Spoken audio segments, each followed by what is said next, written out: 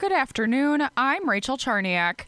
The winter weather is not done with us yet. Kurt Cottenberg with the National Weather Service in Green Bay says we're in for a snowy weekend. Solid advice would be to not let those shovels or snowblowers get too far away. Snow totals vary depending on your location, but area hardware stores and places that sell equipment to move and melt the snow say they've got plenty of options and expect to be busy. If you're keeping track, spring is scheduled to officially begin March 20th. Mother Nature may not get the memo.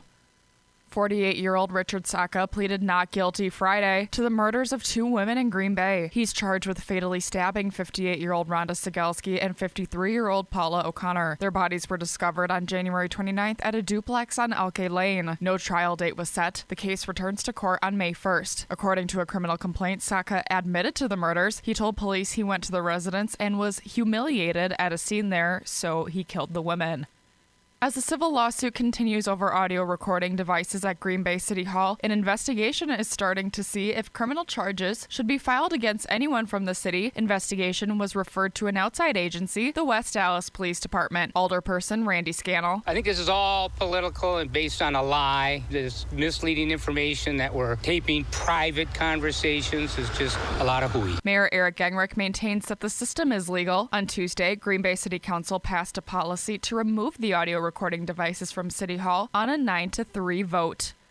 While summer seems like lifetimes away, the Brown County Parks Department is hiring for their seasonal and summer positions. Nikki Hilker with Brown County Parks. We like to see them excel. We know that we're a stepping stone for them for their next future jobs. We're going to be teaching them skills that are hopefully going to be those attributes that when they go on to their next job, they help them really excel. Seasonal and summer positions include park rangers, mowing and grounds crew, and general maintenance. For more information on employment, visit WTAQ.com.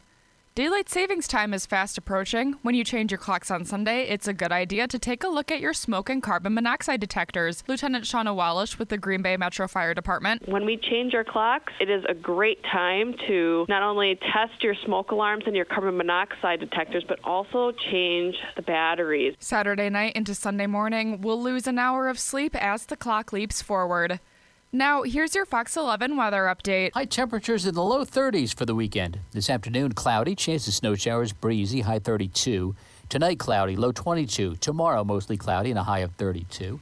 On Sunday, cloudy with snow showers throughout the day, high near 33. From Fox 11, your station for severe weather coverage, I'm Pete Petoniak for News Talk WTAQ. And I'm Rachel Charniak, 1360 AM and 97.5 FM, WTAQ.